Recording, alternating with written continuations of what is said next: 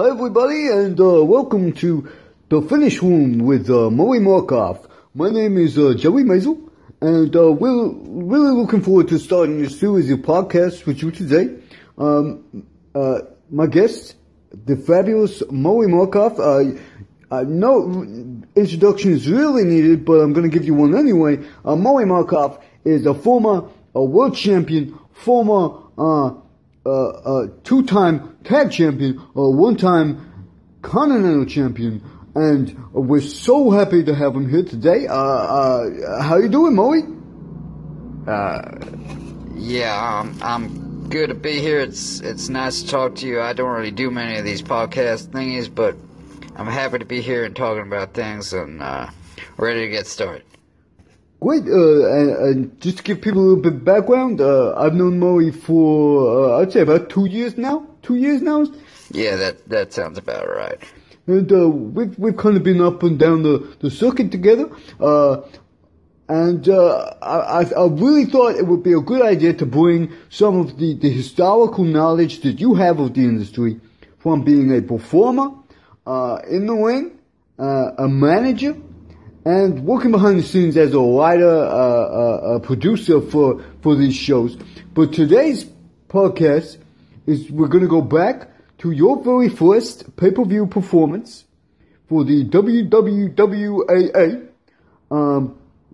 the World Wrestlers Association of America, in July of 1999. It is the Battle in Battenburg, North Carolina. And this is the famous pay-per-view because this is the blood, poop, and puke pay-per-view, the PPB-PPV, if you will, because something happens in basically every single one of these matches, and if you haven't cottoned on yet, it's mainly puke, poop, and blood. Yeah, that's right. This one, I gotta say, this for such an early show, this is something that people ask me about a lot. And I guess I'm happy to talk about it, so let's get it on. All right, great. Let's do it. So the pay-per-view starts, and we've actually got a car commercial with you and Big Henry, and you guys are selling some cars for a local car dealership. Your standard kind of, you don't really see these kinds of commercials anymore on such a big scale, maybe locally, but you guys used to do a lot of these? Yeah, we did one or two. It's part of the whole thing. It's how the whole thing was funded. You got to remember back then the wrestling was a much more local situation, and doing these things for people. We tend to really find that it worked well to not only publicize our show but publicize these businesses, and I guess the businesses did too because they used to bring us in all the time. Great. So, we don't see the crowd, which it's midday, North Carolina. It's much more of a family affair, it seems. There's a lot of picnickers, there's a lot of people, and, they seem to be enjoying themselves. We're fine. And it's a real family atmosphere, but there's not a lot of people there yet. There will end up being, about, 15,000 people at that show? I think it was more like 14, if I remember, but I could be wrong. I don't know what the official numbers are. Yeah, I think it was about 15,000 people at the show, and but at that point they're still kind of half full. They're still filling up, so it looks a little empty. And the first match of the night is Mr. Canada versus Tokyo Bob. Mr. Canada, of course, being accompanied by his lovely valet, Miss Alberta. So just to set the scene here, Mr. Canada, of course, at this point is a big heel. It's a show in North Carolina in the South, so that's kind of what you would expect. Miss Alberta is looking fabulous, but Tokyo Bob isn't really getting much of a reaction here either. So tell us what your memory of Mr. Canada and Tokyo Bob was. Well, Mr. Canada was obviously a heel. If I remember correctly, he was from Lithuania, not Canada, as was kind of traditionally the case in these circumstances. But I don't really know why you would book a Canadian heel against a Japanese wrestler in the South and expect to get any reaction whatsoever. That was really dumb. I do not know whose decision that was, and that was really stupid. Because Mr. Canada was already an established heel. Like, he was a whiny complainer, but he would have some fire and beat you up. So nobody really nobody was going to cheer him, even though he's, closer to the U.S., I guess, than Tokyo. But nobody was going to cheer for this Japanese fella either, who was kind of not even like intimidating. He was kind of a small guy. But yeah, so there's very little reaction from the crowd here. They do definitely hate Mr. Canada, but they can definitely not be said to like Tokyo either. Yeah, that's true. And Mr. Canada went on from this to do some more stuff. But tell us a little bit about Miss Alberta. So, oh God, Miss Alberta was the valet of Mr. Canada, obviously, and she was a very, very attractive lady. The kind of lady you kind of fall in love with the first time you meet her. And from that point on, you can't goddamn stand the lady. Like, she was a royal pain in the ass, to put it lightly. And she was not liked by the locker room, and she didn't care much either. She was one of these people brought in from outside wrestling because they had a relationship at the time, and she didn't really enjoy it. She lasted about 8 months, I think, 6, 8 months. I'm not really sure, but yeah. Let me just put it like this: that thing that Randy Orton is famous for doing, whatever allegedly doing to that lady's handbag, that happened first, a long time before that incident, mainly to Miss Alberta, and mainly quite a lot. So yeah, that was that situation. Oh, right. And what about Tokyo Bob? What's your memories of Tokyo Bob? Well, my main memory of Tokyo Bob is this match, but I would like to point out that although they Tokyo Bob would generally be booed for being a Japanese fella, Tokyo Bob was actually from Michigan, and he was a nice guy. And what happens in this match was kind of a shame, Okay, so so they make their entrances, and as you said, nobody really gets much of a reaction. They're booing Mr. Canada, but they're not into Tokyo that much. And what's interesting here is they tie up, and they go back and forth a little bit. Mr. Canada definitely trying to get some heat on Tokyo. Tokyo kind of doing a little bit of babyface fire, but again, to little to no reaction from the crowd. And what's strange here is there was a ref bump in this match, which is the first opening match of the show. What's your opinion on that? It's fucking stupid. Let's be honest. I mean, a magician does not walk into a show, pull out all of his tricks before he even does them. Like, it's just dumb. So could you explain that a little bit further? Like why is it bad to have a ref bump so early? I mean, I don't think I really have to explain it, but basically, there's no point in having things like getting color or ref bumps or whatever. There's no point doing all those things from the beginning of the show. Because then when you actually have, especially in a match like this, it's just open, nobody gives a shit. Nobody's going to see these guys wrestle again. So, like, by doing that, if it happens again later in an important match, it means less. Because you haven't established that that's a thing that doesn't happen. You've already said, oh, by the way, this happens. So when it happens later, it's less shocking. It's basically, I mean, it's common fucking sense, Yeah, okay. So then, we get, there's not much to note in this match. They fight a bit more, particularly, Tokyo gets, pushed into a corner by Mr. Canada, and then he pushes him out, and then he does his finishing move, which, at the time was, a bit like the Undertaker's, old school. And explain what happens here. Explain what happens. So the move was that Tokyo would step up on the turnbuckles backwards, and then with the other guy in an arm lock. Very similar, as you said, the way the Taker does, old school. And he would jump off and smack the other guy, and the other guy would go down, and then he would pin him. But what happens here is Tokyo does that, and as he flies off the top turnbuckle, Canada's he lets go, and his arm kind of Tokyo lands like directly on his arm. So what happens is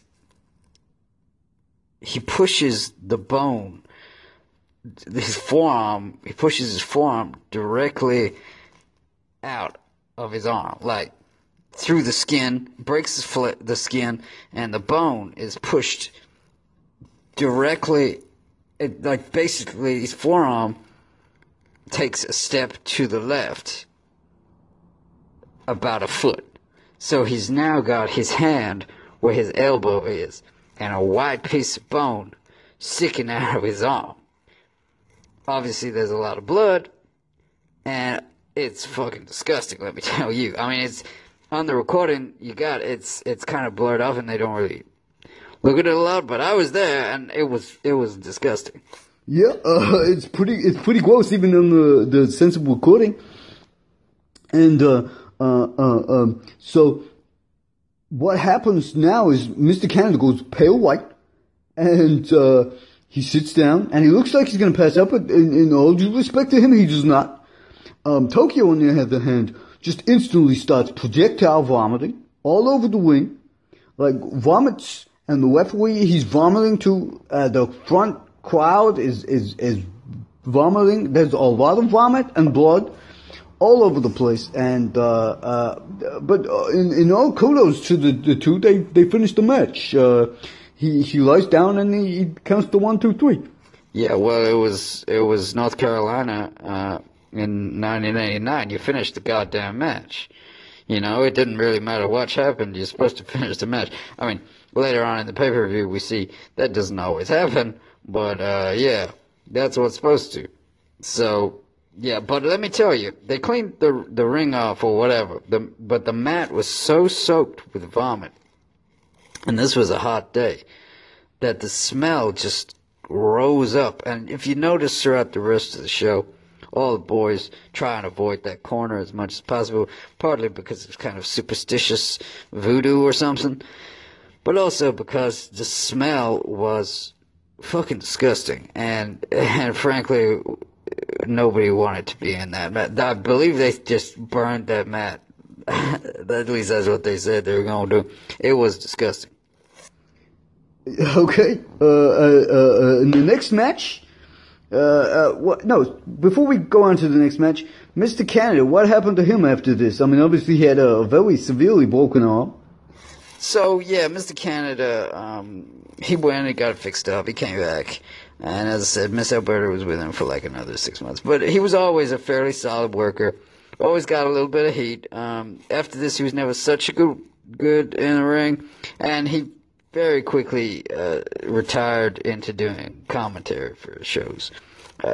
I'm sure we'll cover one of his shows where he's on commentary later. But still. Tokyo, he actually ended up working in Japan a lot. And I think it helped because he spoke English. He actually ended up kind of working in their offices, sort of a translator, and getting talent back and forth. And I had a very successful career up there. So, yeah. Okay, so the next match was a tag match. The Sully Brothers versus Clyde Sparrow and Jeebus Cecil. The Sully Brothers were Jake and James. And what were the Sully Brothers like? Oh, the Sully Brothers were good old boys. They were rough as shit. They were big southern fellas. And if you don't know already, they were white supremacists. They were full out Nazis. Yep, they were. We'll go into that a little bit more later.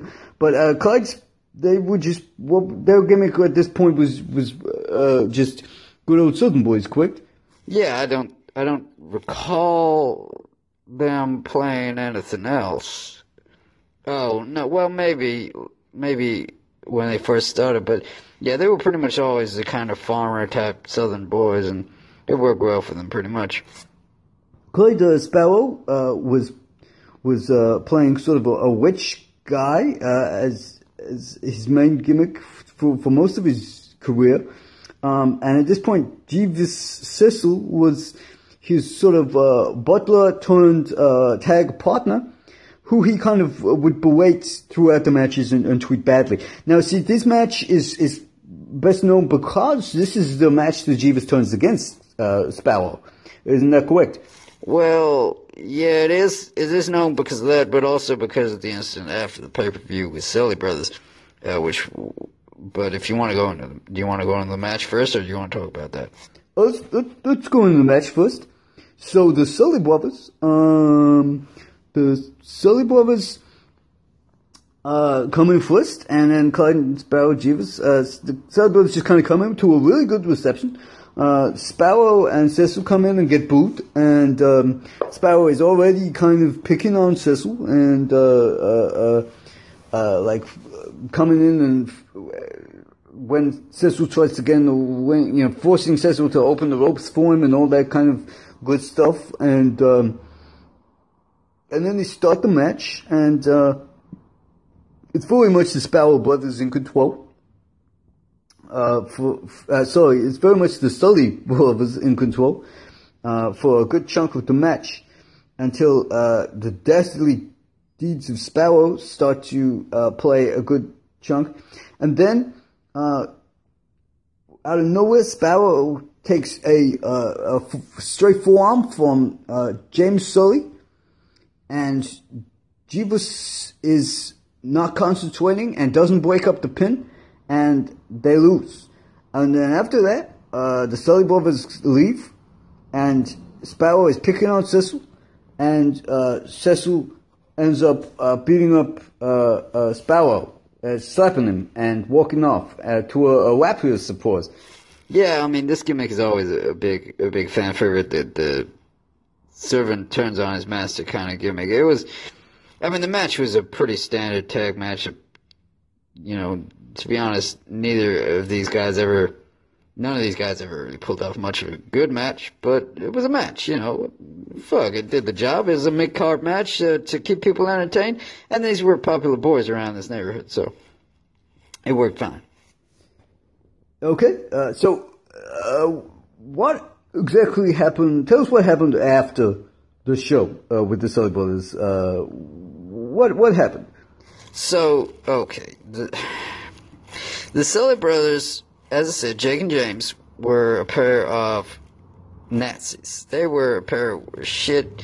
Like, I don't know for certain that they were in the KKK, but let me just say this. They were in the KKK, alright? And after the match, they corner some black fella in the parking lot, and they go to try and beat him up. And this black fella happened to be an ex-Marine or something like that, and ends up kicking the ever-loving shit out of particularly Jake, but also James. They all get arrested. Fairly unsurprisingly for being the South in 1989, Jake and James get away. They don't really get charged. Nothing really comes of it. And being the industry that we work in and make our money from, especially in those days, no repercussions at all for the Sully Brothers, Jake and James. They get booked. The crowds don't really care, despite it being a pretty big news story at the time. And yeah, that's what happened. Yeah, okay. These days, I think the fans are a little bit more have sullied, if you will, on the Sully Brothers, and I know they'd stopped doing appearances at signings and stuff in the last couple of years because of those things. Yeah, and good, I mean, it's I didn't know the guys that well, but fuck them. Yeah. So what's next? All right. So the next match is between Sally the Cat Anderson versus Allison Gardner. So tell me about these two. Tell me about these two. Well, Sally the Cat.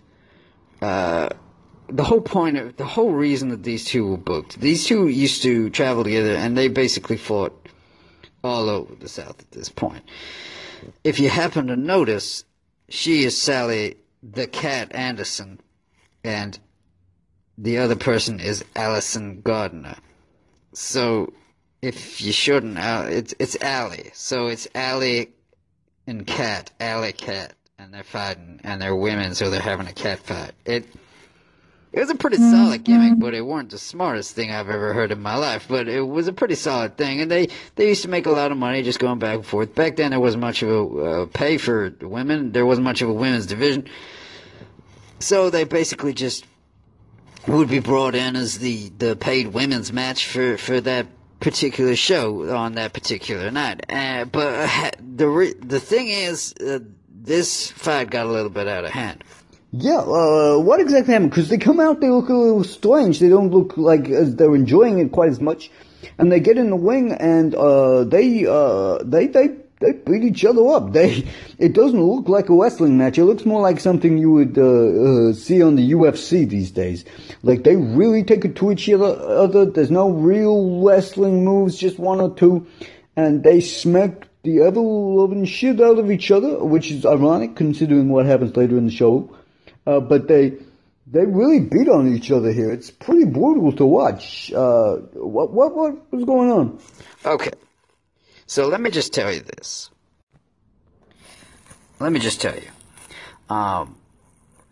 There's been a few rumors throughout the years that this was a real shoot fight, and it was. It was definitely a shoot fight, but that it was because of like a lover's fight, either between them or because of some fella that they were both seeing. But that, as far as I know, is not true. What I do know to be true is that back then, the way that the boys split up gas money is typically that you'll just pay. One person will pay, and then the next person will pay for gas. It don't matter if you're driving 100 miles or if you're driving 5 minutes. Whoever's next turn it is the next turn. And then, after 6 months or whatever, you figure it works itself out, Some people are very fastidious and kind of anal about it, and will save receipts and calculate it all out and figure it out. These girls traveled a lot together, and I guess they had just done 2 big stints, and there was a bit of confusion about who was the last lady to pay. And it had kind of blown up into a situation. So they had actually been arguing ever since they got out the car that day. Started fighting before they even got in the ring backstage. Came out to the ring, continued to fight, and they whooped each other pretty bad. But as far as I know, they didn't take anything out of the ring. And after that, the argument was considered settled. So yeah, that's the story as far as I know it. And I was there, so there we go. Okay, so the Cat wins by pinfall victory, and but to be honest, they both look pretty beaten up. So at this point, I would like to take a little commercial break, and say that would you like to stop at the shoe stop? You will be stop, dropping, and shopping for a new pair of shoes at the shop stop. Come by the shop stop to get your new pair of shoes. They will get you shoes. If you mention this podcast at the shoe stop, you will get $4 off a brand new pair of shoes to make you the envy of your neighborhood. Oh, wow! Where did you get those handsome shoes? I would like a pair of those shoes, your friends and relatives will say.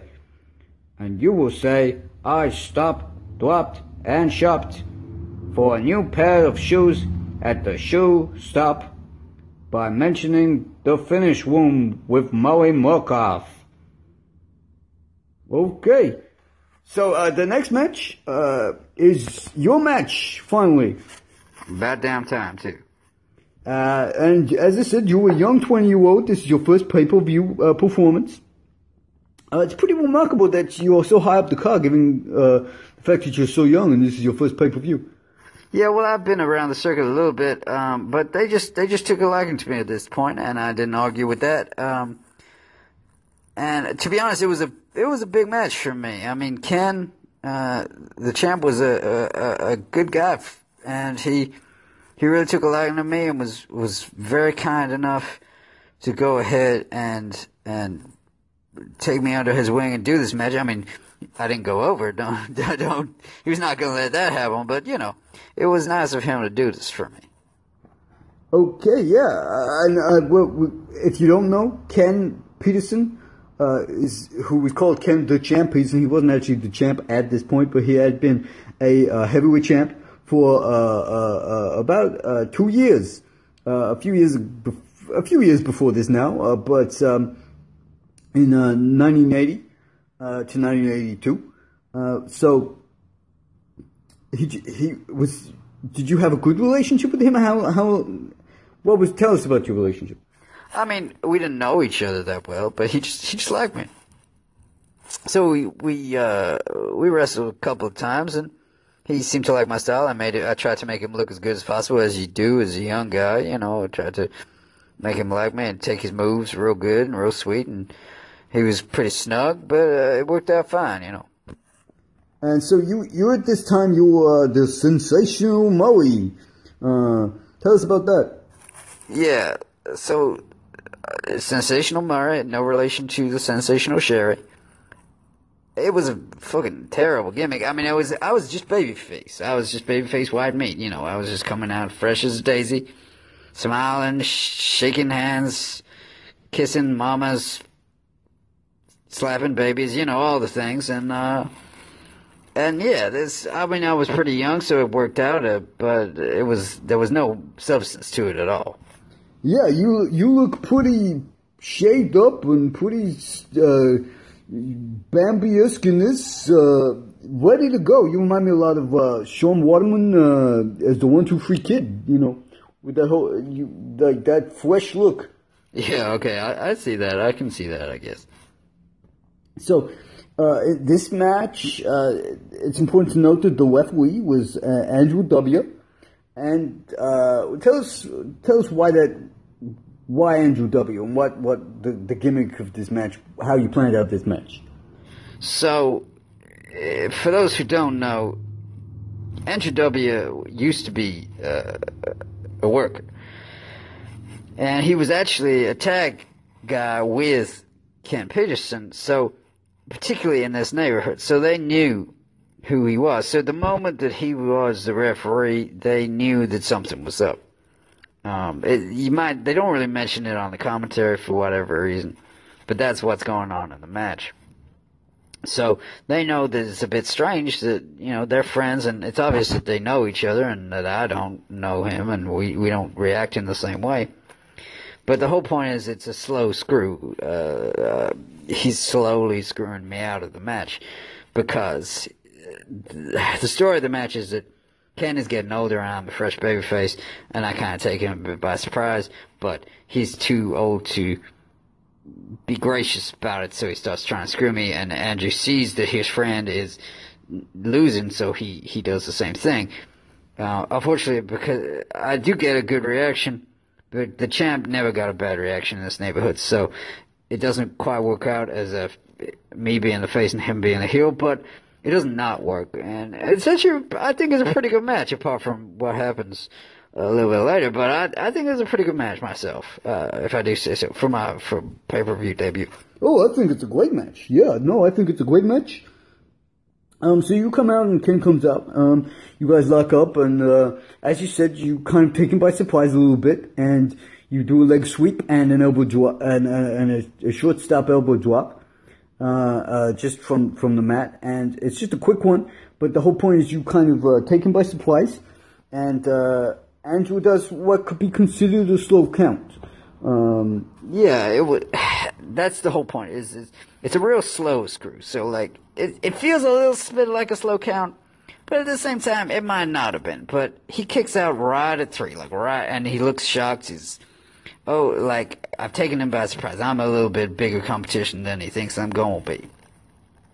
So then he's a little bit more cautious when he comes up to me again, and he's like, "Okay, all right, I see I got a little bit of contender here, so let's get it on." And we start wrestling a little bit more. And then a little bit later, you notice that W is pulling me off more than is pulling Peterson off. And I'm doing pretty well. And Peterson's getting a bit winded and is looking a little bit frustrated that he can't get me down. So the match continues. And then at some point, Andrew just flat out pretends to be distracted by us. So I hit him with what was my finishing move at the time, which was a crossbody. And I hit him with the crossbody. The audience is loving it. And everyone's kind of surprised. They're like, oh, he's going to do it. But it doesn't happen because Andrew is distracted, in quote marks. And that's when it's clear that I'm being screwed. Yeah, they really, the crowd is to your favor. The crowd is really into this match at this point, and you really kind of do the turn where they're liking you, and they don't dislike Ken because of the fact that I think he's kind of protected by W. Yeah, that's kind of the point. Is that it wasn't they weren't trying to make Ken the bad guy here. So instead, they kind of deflected and make W the bad guy. Yep. So, excuse me. Yeah. So they realize what's going on. You get back up. You have words with W, and then you get thrown back into the corner. You climb up. You do the flying crossbody again. But tell us what happens. Okay. So I do the flying crossbody, and he's supposed to catch me.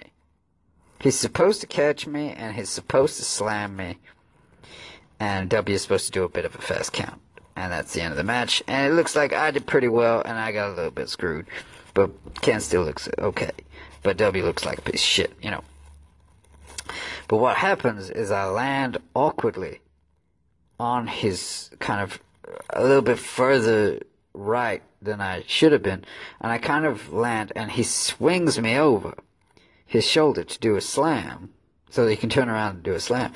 But when he slings me over, I land directly on my stomach, and I very obviously shit myself. And not like a little bit. Like, see, okay, normally for matches, I like to stay hungry for the match because you don't want to be too full before a match, but you want some energy. So I ate a little bit before, but I only ate a little bit. But before this match, I ate quite a lot, and because I had not eaten much that day, and I had no energy at all, and there was a big sort of bowl of pasta or something, and I ate it, and it all came. I shat, and it's very, very obvious on the recording, and there was a lot of shit, a lot. Yeah, you can see your tights just swell out there. There's clearly brown leakage going on. It's pretty disgusting. At that point, Ken realizes what's going on, throws you off of him, and steps back, checking himself for poop. Everybody's kind of a little bit shocked. It's pretty gross. It's the poop part of the poop, puke, and blood pay-per-view. It's definitely gross. So what happened then? So he clearly figures out what's going on, obviously, and instead of quite what we had in mind, I just kind of sit there in my own, literally in my own shit. And I stand up, kind of clenching my butt cheeks together as I can feel the brown, hot liquid trickle down my leg. And I run at him, and he kind of gives me like an elbow, kind of an elbow lariat, like a forearm. And I go down, and he just pins me. But if you notice, you've probably never seen a pin that is not like a cocky pin, that where the guy touches the other guy as little as Ken touches me in this circumstance. And what's funny about it is we're kind of over at that side of the ring too, where the puke is.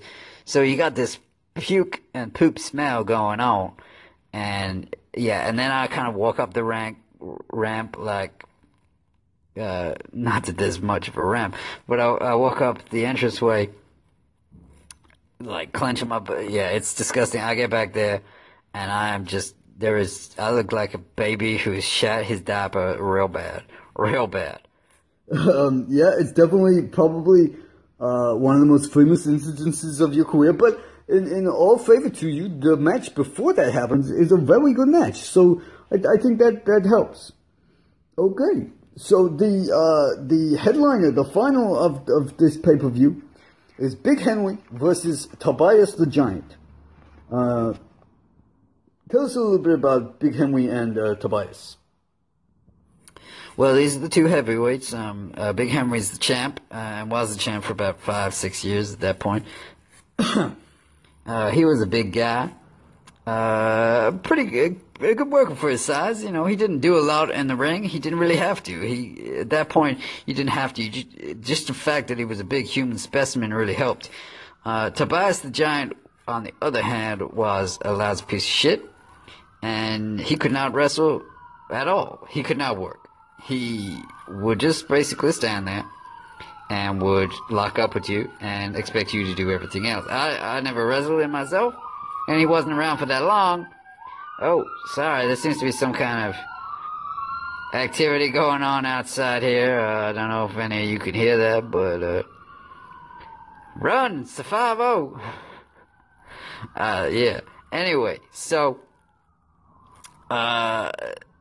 Tobias is they got some hot feud going on because they're two big guys, and back then, that's all you needed. One guy's big, the other guys go, well, you think you're big, I think I'm big, I'm bigger than you, I'm gonna crush you. And that's all you needed for a hot feud in the South back then, you know, and it worked. It sold tickets, and it sold tickets to this show for certain. It was a sellout, and everybody was happy to be there for most of it anyway. And then, yeah. So that's basically it. After this, Big Henry was the champion for about another year. And I think this is, I don't know, is this the last we see of Tobias the Giant in the WWWAA? Yes, yeah, this is the last big match of Tobias the Giant here. He goes on and he does a few one-off appearances in other companies, but he doesn't really do a whole lot much in other. He doesn't do any more big runs in other federations, really. So Big Henry is very much a fan favorite here, and they come out and they lock up, and they're throwing it around a bit.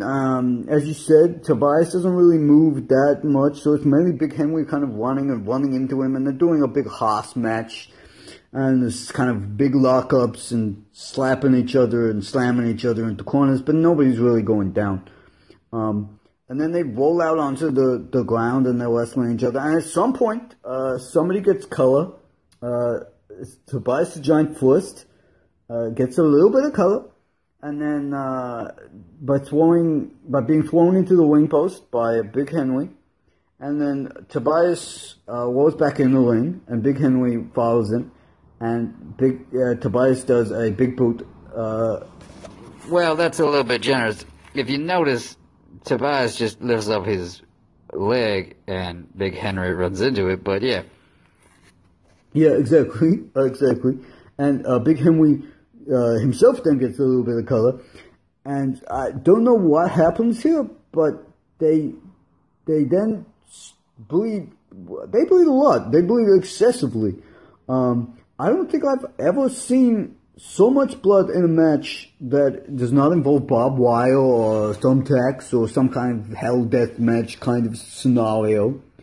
There's definitely a lot of blood. And the two guys, it's a mess. The ring is a mess. The mat is dyed red. It's kind of a pink color now. And it's real ugly. It's a lot of blood. Yeah, it's I don't know whether they took too many blood thinners beforehand or what, but they are bleeding out.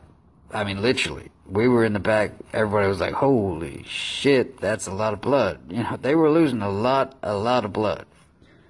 Yeah, and so they go on for like another 10 minutes. Again, slowly getting less and less active. If you can believe that from two big guys, they really stop running and kind of wind each other out. And then Big Henry gets Tobias in a headlock, and they lock up in the middle of the ring. And then, they just kind of stop moving for a long time. And what happens here? Well, they just they pass out. They flat out pass out from the blood loss. Now, they go on and say that Big Henry made Tobias pass out and there was a knockout, and because they managed to kind of wake up Big Henry and he kind of staggers out. But in actual fact, they were both out. They were both out for about a minute before anybody really fucking realized. And this kind of deflates the crowd a little bit, if you notice. Yeah, the crowd is definitely deflated. To be honest, it's a very dull end to a pay-per-view. Nobody's really booing this, but everyone's a little bit confused. It actually comes off a little better on the recording, I think, than from what I've heard from the reports. The reports kind of say that people just sort of walked away, but here it does feel like a conclusion. They put it over as a Big Henry kind of bloody battle and retaining the title and going on, you know, and he's going to go on and biggest fight of his life kind of situation. But from the reports, it does seem that the fans were pretty disappointed. Yeah, I guess so. But hey, everybody got paid, and the crowd had a good time, or at least everybody got paid for sure. But there we go. Yeah, I guess that's it, right? Yep, that's it for the first show. Thank you very much for coming to listen and to the battle in Battenburg. In the finish room with Murry Murkoff. We're gonna see what the reaction is from this show. We might do some more, we might not do some more. But that pay-per-view really had everything in it. It had the girls fighting. It had the Canada versus Tokyo. It had the Nazis versus the snobs. It had the debut of Sensational Murray. It had the two big guys face off together. But more importantly, it had blood, it had puke, and it had poop in it. So thank you very much. Come back and listen to The Finish Room with Murry Murkoff. I've been George Mazel, and we've been enjoyed talking to you for the last 40 minutes. So, yep, thank you very much, and you have a good night. Good night.